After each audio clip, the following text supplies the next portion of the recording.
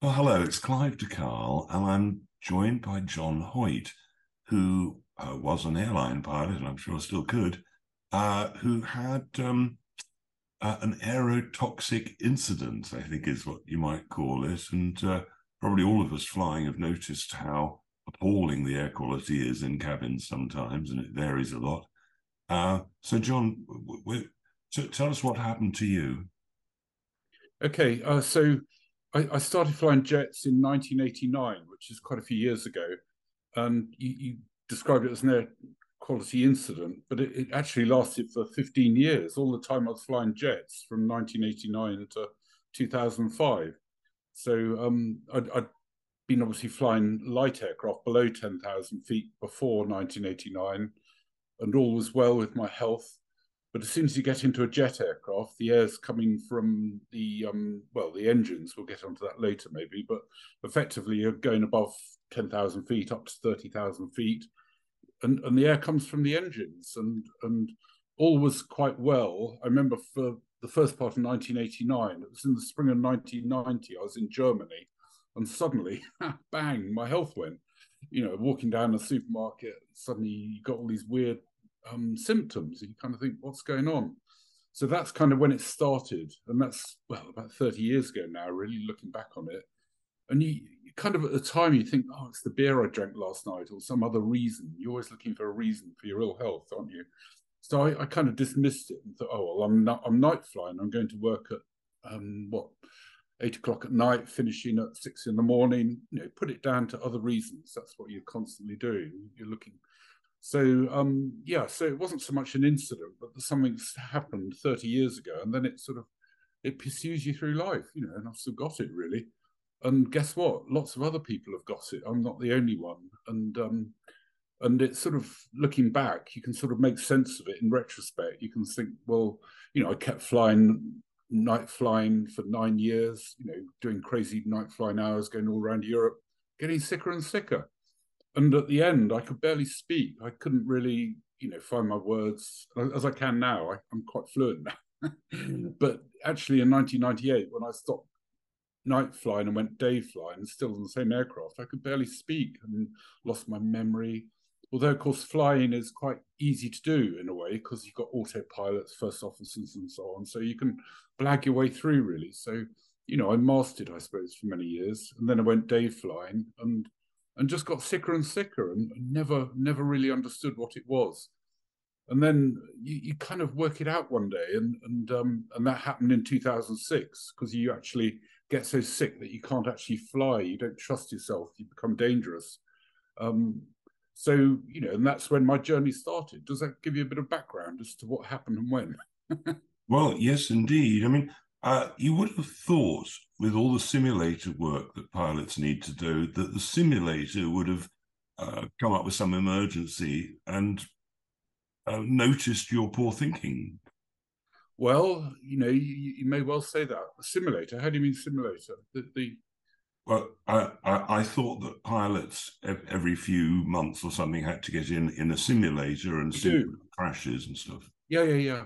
So we do that every 6 months. And I have to tell you, the last simulator detail I did in 2005, I think it was, I could barely speak. I could barely think. I was a complete mess. And a lot of pilots describe it as being inebriated. It's like you've had several pints of beer, and that's no condition to fly an airplane.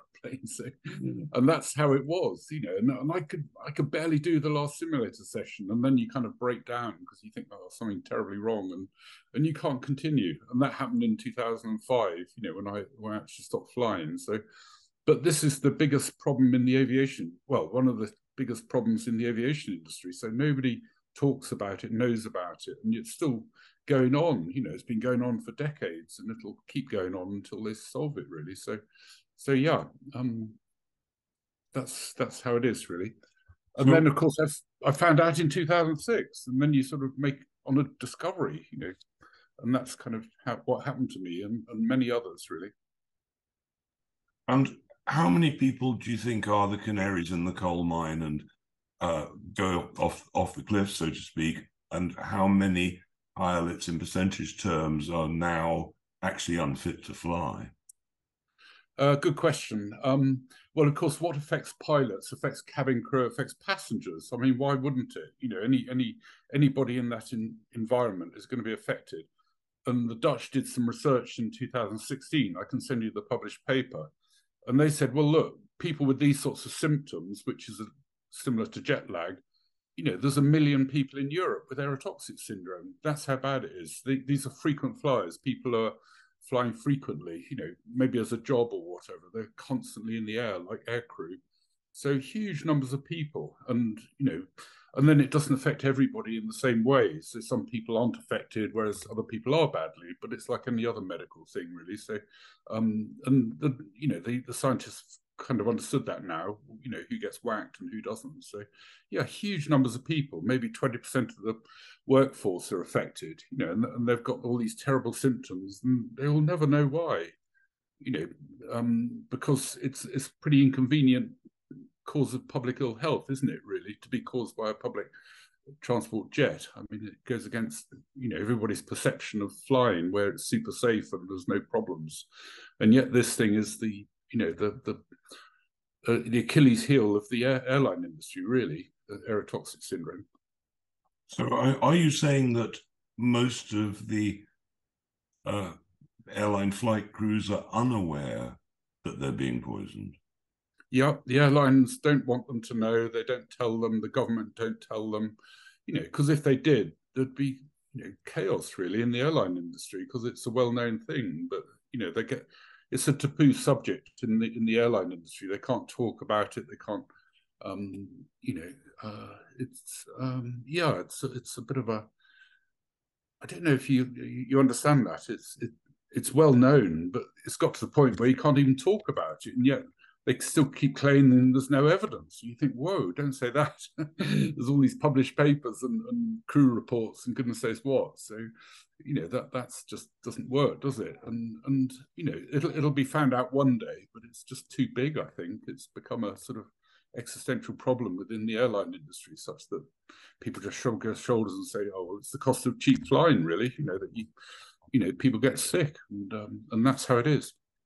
So it always surprises me how people don't rebel, how they don't stand up and say this is unacceptable. So it's amazing to me that so few aircrew seem to be aware that it is even a problem. You would have thought it would have got Yeah, around. yeah, I agree. I mean, I just it's like a bizarre situation, the one I'm in now. Sort of knowing what I know and how it affects people, and still the denials that it even exists, and you kind of think, well, you can understand it in a way. They would say that, wouldn't they? Because if they ever admitted it, I mean, it'd just be bad news for the airline industry. When the passengers affected, particularly. I mean, we know that the crews are, but it's the passengers which they're terrified of finding out about this. And there was one particular flight in 2007 where people were flying across the Atlantic, passengers, and they felt sick on the flight. And when they got to America, they were incredibly ill for the week. And then by chance, Samantha Sabatino is the name of the passenger. She actually met up with other passengers who were flying back to the UK, and she kind of went round them and said, "Were you sick on that holiday? Did you feel ill?" "Oh yeah, we felt ill." "Oh, okay, well, so did we." And this was a core group of 40 unrelated passengers who all got sick on one flight, from the air quality. And this is, I can send you the link for that. And it was BBC Panorama made a program about it, and they went to law. But of course, if it's ever sort of accepted, it would just be ruinous for the airline industry. So they have to sort of kind of quietly dispose of these inconvenient legal cases, and make sure they don't win, because if they did, there'd be serious trouble. And just at the moment, there are 200 cases, over 200 cases in the public courts. These are aircrew of Unite the Union. And again, I can send you evidence of that. So that's just a snapshot of what's really going on, all these sick people. And it's not good, is it, really, that you're getting sick just by getting in an aircraft, really, and innocently flying on one trip. Or obviously, the more you fly, the worse it is. But that's about it, really. So would it be true that when the jet engines are new and the seals are all as good as they can be, that there's not much problem, but then as the engine gets older and the seals wear, that now the oils or hydraulics are being pumped into the cabin? You asked some cracking good questions. You put your finger on it. That's what happened. Yeah. We know that in 1978, all the seals on the engines were changed regularly every 5,000 hours. But then, of course, that's quite expensive. So what they then did was, well, let's let the seals last for, maybe 20, 30, 40,000 hours, so the same engine's on the same wing. And it's got a fundamental design flaw. The oil and the air can actually mix and get into the aircraft. And obviously, with a leaky seal over many years, that's what's going to happen more and more. So exactly right. So that, and the seals aren't seals; they just let carbon monoxide through and other stuff into the cabin, really. So that's exactly what's happening. It's all to make flying cheap. That's what it's all about. Money, how to make things as cheap as possible and save costs. And that's a good example. The seals within the engine. And what? So let's say they went back to changing the seals every 5,000 hours, and could they then add a bit of filtration to get some of the worst stuff out further? Yeah, absolutely. And that's what we've been, asking for many years now, filtration, because it's kind of obvious if you're sending contaminated air into the aircraft and the engines, it's an opportunity to clean it with a filter. But I think the problem is carbon monoxide. That's the bad one in the contaminants, and you can't really filter carbon monoxide. It's a tiny little atom, and it will just go straight through. And I think that's the reality of it.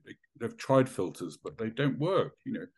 Um, and that's the harsh reality that they've tried it, and it would also be an admission of liability if they were to then put filters into aircraft. Why are you filtering it? Oh, just to get the stuff out. What stuff? Oh well, there's some unpleasant stuff in the air.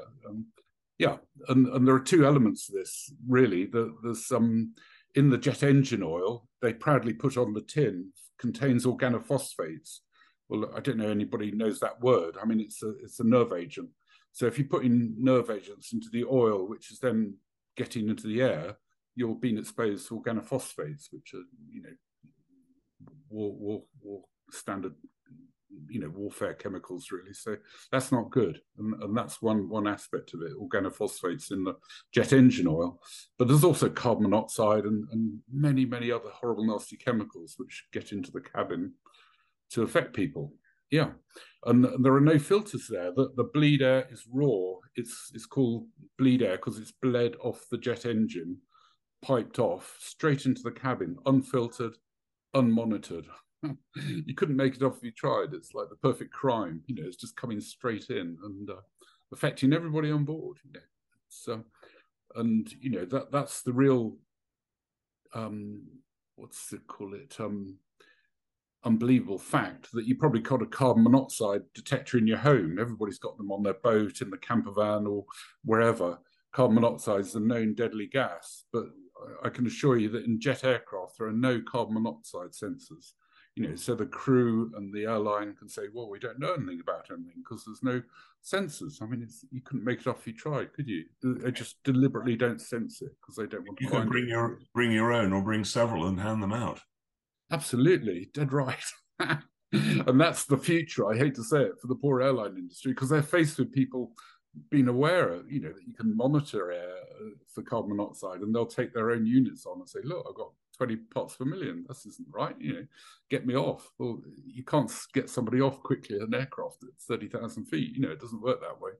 So yeah, this is the tip of the iceberg. The fact that the sensor systems are coming through now, and they can obviously tell people what they're breathing.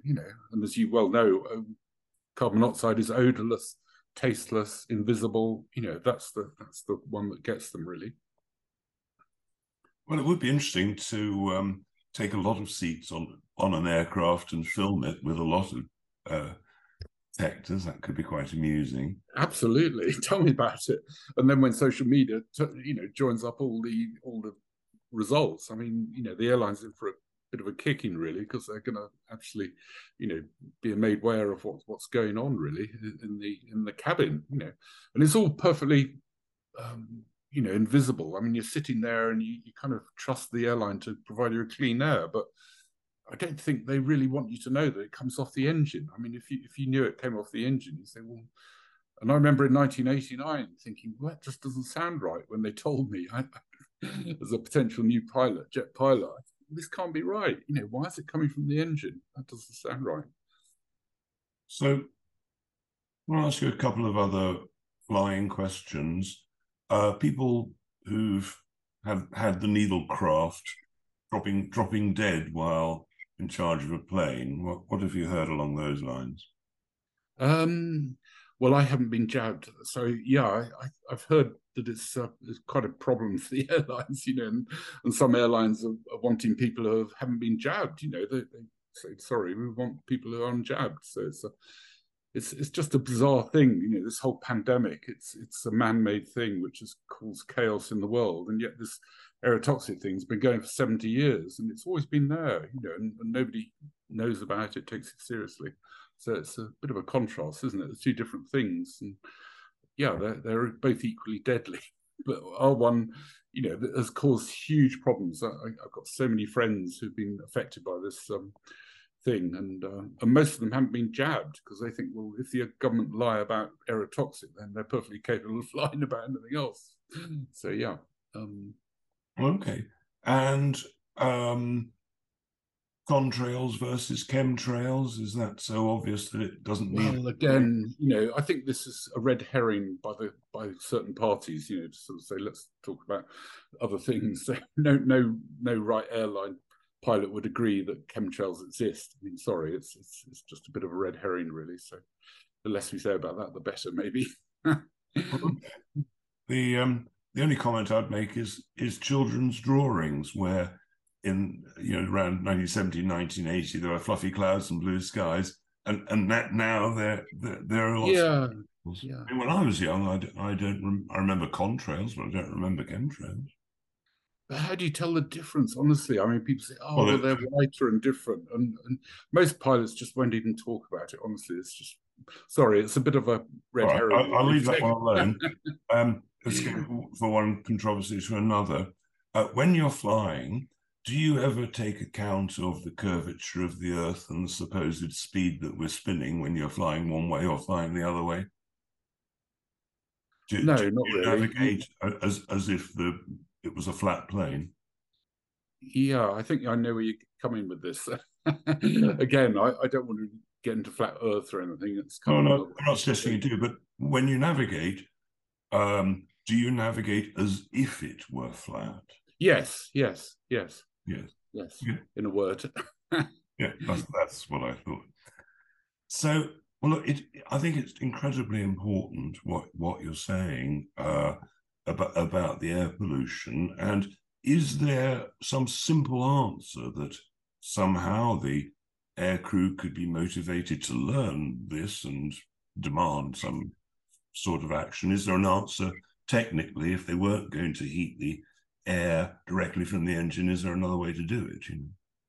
Well, there is, and interestingly, when jet aircraft first started flying in the 1950s, they knew about this problem about carbon monoxide, and they thought, well, we've got to keep it out of the cabin somehow. So in the 50s, they had mechanical air pumps which were banging away, compressing the air and piping it into the aircraft, and that was okay, and that was a good idea. So that's called ram air, or outside air, clean air, if you like. So the Boeing 707, for example, DC-8, those aircraft, I was born in 55, so that was just getting going in 57. Those aircraft were relatively safe, shall we say. But of course, the mechanical pumps broke down. They were not very good and, caused problems for aircraft scheduling and so on. So the accountants actually looked for ways to find, cheaper ways of supplying air to the aircraft. And they came up with this thing called bleed air, which was on the Caravelle, the 1950s. And then the first Boeing was the Boeing 727, which went from, ram air to bleed air. And that was when the problems started in the Boeing 727, 737, 47, 57, 67, 777. All of those Boeings had bleed air. And then they thought, oh gosh, we've got a problem here because Boeing aren't stupid. I mean, they kind of realized they, every now and again they had what's called a fume event where the oil and the air mix and causes the cabin to be sort of fogged out with fumes, which can't be safe. I mean, for heaven's sake, that's without the carbon monoxide, which is invisible. So yeah, they realized they've got a problem. And goes back probably, well, I mean, Aerotoxic was first published in 1999. So that was a result of all the research they did in the 1990s. So when I was sick as anything in the 90s, flying around Europe in my 146, and I didn't know why, they were busy, interviewing people and finding out what was going on. And that was great, but it shows an awareness. They knew about this way back in the 90s, and then they said, well, the next aircraft we make won't have bleed air. It'll go back to the way they did it in the Boeing 707, which is to use outside compressed air. But by now, of course, they had electric air pumps instead of mechanical air pumps, which were not very reliable. But electric air pumps, they're fine. They bang away all day and night. They're just electric. So that's the next aircraft that Boeing produced, and it's called the Boeing 787 Dreamliner. And that's a completely different aircraft to every other aircraft built today, because if you look at the wing roots, there's a couple of air holes like your nostrils, and that's where the air goes in, okay? And it doesn't get contaminated by anything. It just goes straight into the electric air pumps and then it's pumped around the cabin. And good old Boeing, they came up with the answer. So everybody knows that the Boeing 787 is a safer aircraft. It can't cause the problem. And this started flying the first flight is 2009. So it's well over 10 years ago.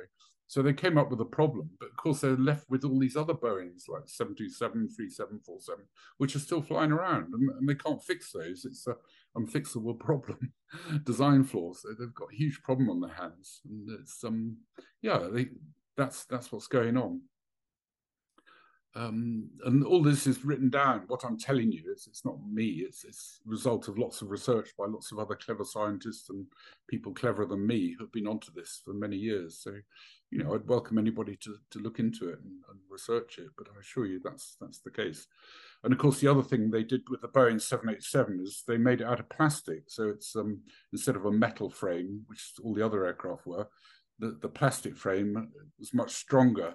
So they could reduce the cabin altitude down from 8,000 feet. So when you're normally flying around on a jet, it's like being at the top of an 8,000-foot mountain, which is, let's face it. I mean, I don't know if you've been to Kenya or any of these countries. It's quite exhausting being at 8,000 feet, because it's hard work. The body doesn't work very well at 8,000 feet. So they reduced the pressure down in the Boeing 787 to 5,000 feet. So suddenly, it's got to be good, hasn't it? You're flying around with clean air at 5,000 feet. And it's a different experience, and that's why the Boeing 787, ticks all the boxes. And what we'd really like is for politicians and governments to be saying, look, in the future, every aircraft has to be built like the Boeing 787, with electric air pumps and outside air, which is clean, because bleed air is a sort of fundamental design flaw. Does that all make sense? It makes perfect sense, and presumably over all this length of time, people have worked out what agents are possible to detoxify the poisons. Have you got a list of, be it glutathione, vitamin C, whatever it might, charcoal, all the things that will do the detoxification? Well, good question. I was terribly fortunate in 2006 because I was grounded like a zombie. I couldn't speak or think. I was like honestly, I've got film of me from 2001 and I can barely speak. And the guy's saying, why can't you speak? And I said, well, I don't know, there's something wrong. So yeah, I got lots of evidence. But so I was very lucky in 2006. I was sent to a doctor who was aware of, the poisoning and knew all about it. And this is going back 15 years. I don't know if I should say her name now, but anyway, she's a well-known doctor. And she said, look, John, all you have to do is stop flying.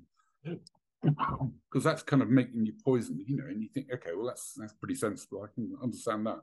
I'd stopped flying anyway by then, 2006. So, and then she said, look, just eat well, sleep well, don't do very much, just enjoy life, and no pharmaceutical chemicals, no antidepressants, anything like that. Just, wait, and within 2 years, your whole body will sort of detoxify. And I just took her advice on, and that's exactly what I did. And and roughly 2 years later, I started to feel half human again. But honestly, it was just doing less rather than more. Just keep away from all the drugs. Just keep it simple and do obvious things, and that's what saves your life, really. So that's my recommendation for anybody to just do less than more, and then you'll get better. Super interesting. I hope it doesn't put people off flying too much. But clearly, 787s are the way forward. Absolutely, Clive. Yeah. And by the way, they'll know why they're ill if they're on flights where they kind of get this jet lag type symptoms. They think, well, actually, this is something else. This is another factor which they don't want don't want you to know about, do they? So yeah. Are there many 787s in the air? Can you go to most places? Um, One. well, I think there's about 1,000 flying around at the moment. Because Boeing are onto something, and everybody wants a 787 because secretly they all admit that it gets around the problem, but they can never admit it. It's like a weird sort of, oh, gee, the games they play. So yeah, and then there's about, I don't know, maybe 20,000 bleed air aircraft flying around. Well, these are poisoning people all the time. So again, you can't stop it. You can just say, well, this is going on, because it's too big, really. So, and they've got this, haven't they, really, if you think about it, because they can't do anything overnight to stop it, really. It's just an inherent problem. It's like doctors admitting that the drugs don't work. They just can't do it. Yeah, absolutely. And what do you do with yourself now, John? Well, actually, I work with others still because I don't know about you. I know your history. When you get ill, you want to kind of, what made you ill, and you kind of want to get to the bottom of it. And I feel passionate about this thing because it affects so many people. And so I work with other people around the world, and I've become a bit of a reluctant expert in it over the last 15 years, I suppose. I lose track of the years, and it's all a bit strange, really, because it's all written down. It's all published science, what we're dealing with. So it's not like we're making it up as we go along. It's all fully published, and we've kind of focused on carbon monoxide in the last few years because that's kind of been the elephant in the room. We know. I don't know if you're aware of carbon monoxide, but it's a Sure. deadly substance, And No, I it's know a couple of people who've died. do you? Yeah. Yeah, and it's not good for you if you get. And looking back, I think that's what we all had. We had sort of repeated, exposures to carbon monoxide, really, in a confined space. So yeah, basically, to answer your question, I work with lots of other people, and we ain't going to give up. We're going to, but it's kind of a weird job, isn't it? Sort of doing this. I never thought I'd end up doing this. But anyway, so that's what I do, and every Friday we have a Zoom chat with Canadians and Americans, and yeah, but it's just trying to get listened to by the authorities, the people who are sort of finally accountable and responsible for public health, that they sort of understand what's really causing it and take appropriate measures, because at the moment they're not. So that's what I do, and it's yeah. But I was going to wonder if you knew of any investigative journalists or people like that who can maybe take an interest in this thing, because the great thing about it is it's all written down and published, and the media, they're not allowed to mention it. I'm banned from the BBC. You can't have this sort of chat on the BBC, can you? No, no, quite. Sonia Poulton, do you know Sonia? No, I don't. She does a live broadcast 3 times a week on a very tiny YouTuber like called brandnewtube.com. Right, right. And Sonia would love to speak with you, I would have thought. Okay. And she does this breakfast show, and she gets a number of viewers. I will, once I've put this video together, I will send it to her. Okay. I'll send you a copy. I could splice this in, but how do people get in touch with you, John, if they want to? Well, I've got the website, aerotoxic.org, and I started the Aerotoxic Association in 2007. But I have to say, it's brought me to the brink of bankruptcy. I mean, that nobody welcomes this sort of talk. So all they try and do is burn you out financially, and that's what they've managed to do with me. I've got absolutely nothing left now. So it's been quite a journey, really. But like many other people, that's what they do to you. So, but it's slightly ironic because we know all the solutions. We know how to make it better. But of course, whilst there's still not much awareness of it. What use are the solutions? So What yeah. about the private jets? Do they pump the air? I mean, do they know better? No, they don't. No, and that's the irony, and that's the wonderful, bizarre aspect of this. All these wealthy people are flying around getting sick, and they don't know why, and yet all the time it's the air they're breathing. It's just wonderful, isn't it? That it's sort of a discrete sort of cause of ill health, really, and nobody will ever know. So you've got terribly wealthy people who are sick with jet lag and aerotoxic syndrome, and they don't know it, and their doctors don't know it. It's kind of weird, really. It's a bit of a what's the word? Not very good in words. Enigma. It's yeah. Well, it's super interesting. It might be interesting at some point, perhaps another time, to talk through what the detoxification solutions might be, because I'd like to know what you've discovered, and I've been studying detoxification for a long time as well. Okay. We could, Do you know Sarah Myhill at all? yeah, I know Sarah. Yeah, yeah. Okay, she's a great friend of mine. She saved my life in 2006. I don't know if I meant to mention her name, but I mean, Well, I'm sure she would have loved you to mention her name, probably. I mean, oh, yeah, sorry, yeah. but Um, so I found it a bit bizarre in 2006. I drove for 2 hours to see her in Wales, and she sat me down and said, "Look, this is what you got to do." And that took like 25 seconds. And I said, "Well, but there must be more to it, Sarah." No, that's it. Bugger off. It was hilarious. And this week she's going to speak to this group I've got, this American Canadian group of UK pilots and scientists and doctors and so on. And she's going to talk about mitochondria, and maybe you know all about that. I don't know, but yeah, I'm a pilot. I try and keep clear of all the doctor stuff. I stick to but flight. you do dead right to keep clear of the doctor stuff. But mitochondria are just the powerhouse of every cell. That's all, and you can either feed Right, or poison them.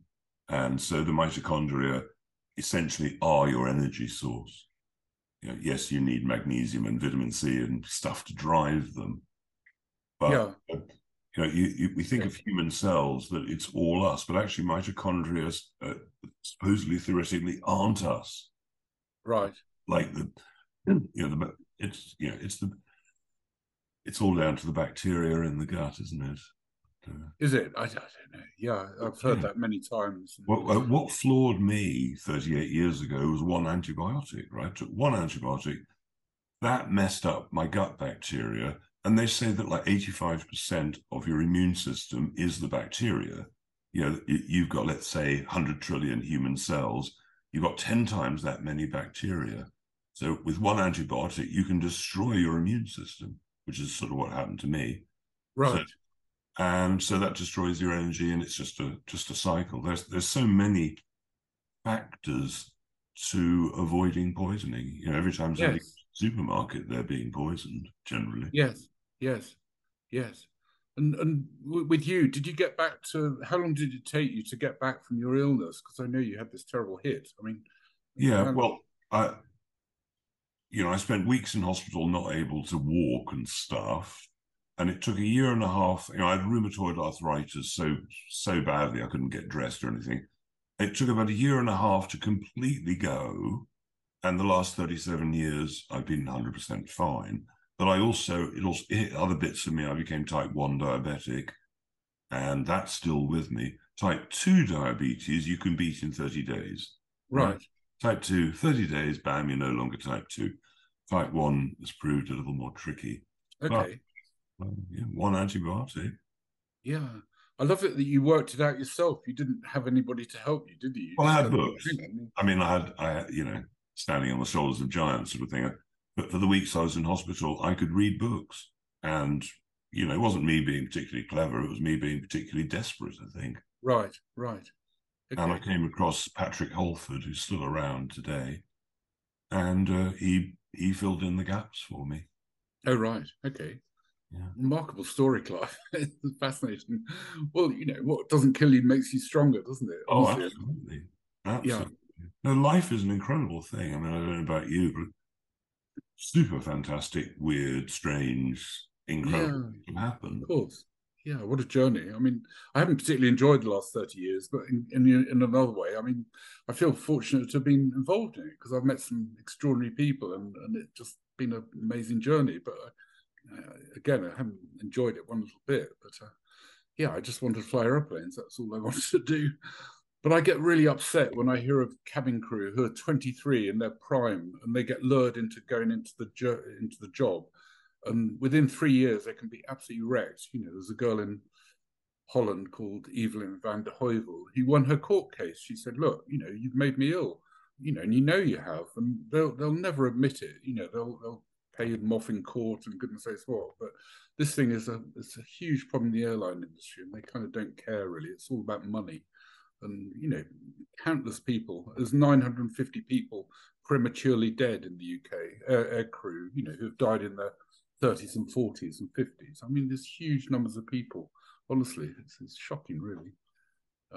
Yeah, and yeah, we've made a difference. I think over the years we've made lots of films and goodness knows what, published papers, but it doesn't matter what you do, they'll still say no, that's not good enough. Sorry, you've got to try harder. You know, with your evidence. You know, there's no amount of evidence that will persuade the airline industry to change their ways because they know they're doing, you know, some terrible stuff. Really, so Isn't there a precedent if one court has ruled?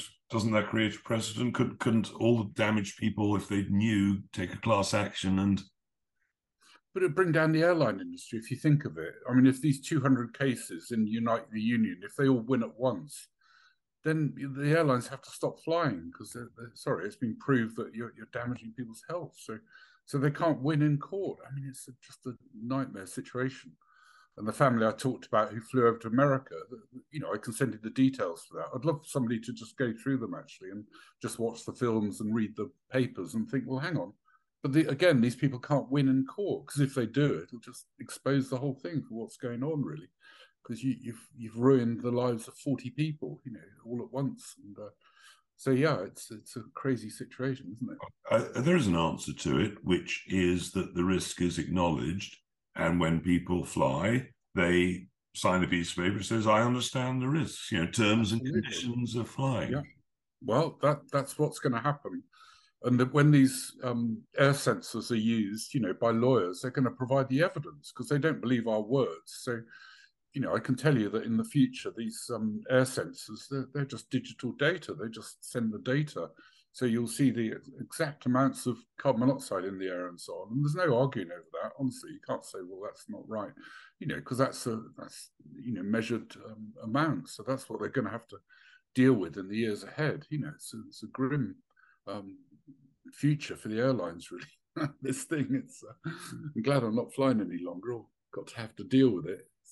They're in an impossible situation, really. And everybody knows that. You know, we're professional airmen. We don't want to wreck the airline industry either, but they're going to wreck themselves unless they're careful. You know, because you know, technology is so good these days.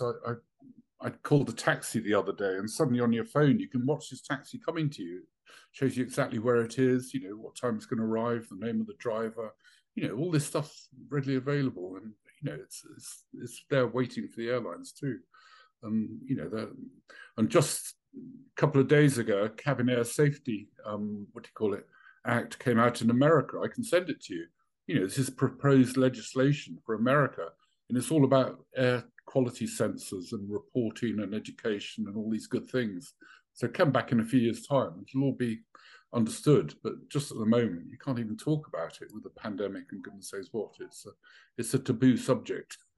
Do the governments of the world want people flying around anymore, apart from the scum? Well, I think I'm not sure they probably do because it's a great generator of wealth. But there's just so many.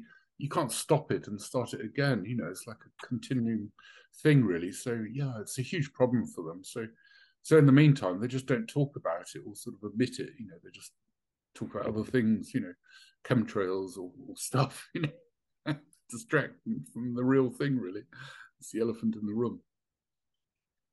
Okay. So although I finished the interview earlier, can I cut that finishing bit out and put in the last bit we've just been discussing? Yeah, I'm a bit nervous at the moment because when this goes out on the internet, it has the potential to bring down the airline industry, if you know what I Look, mean. Awareness. it won't if the risk is exposed or the facts are exposed, then are you and I not going to go on holiday to Spain because suddenly we're going to die? No, we're going to take a calculated risk. I'm still going to fly, despite everything you've said. It's not going to Yeah, put. yeah, yeah. If I was Absolutely. air crew, you Yeah, probably yeah, have yeah. to quadruple my wages for me to think about it. But even then, but I mean, Absolutely. coal miners go down the mines, they take a risk at work, but it's a Yeah. calculated risk. So I don't think it would destroy the airlines. I think No, you're right, but it would certainly take a hit, because of this coming out, and that's why the media aren't allowed to talk about it. I think because it would actually have huge repercussions. Any sort of casual talk about it. But anyway, when it yeah. does get released, make sure you take shares in Boeing, probably. Absolutely, but you want people to know, it's like common sense stuff, yeah, and they know they're onto a winner, and Airbus, they're trying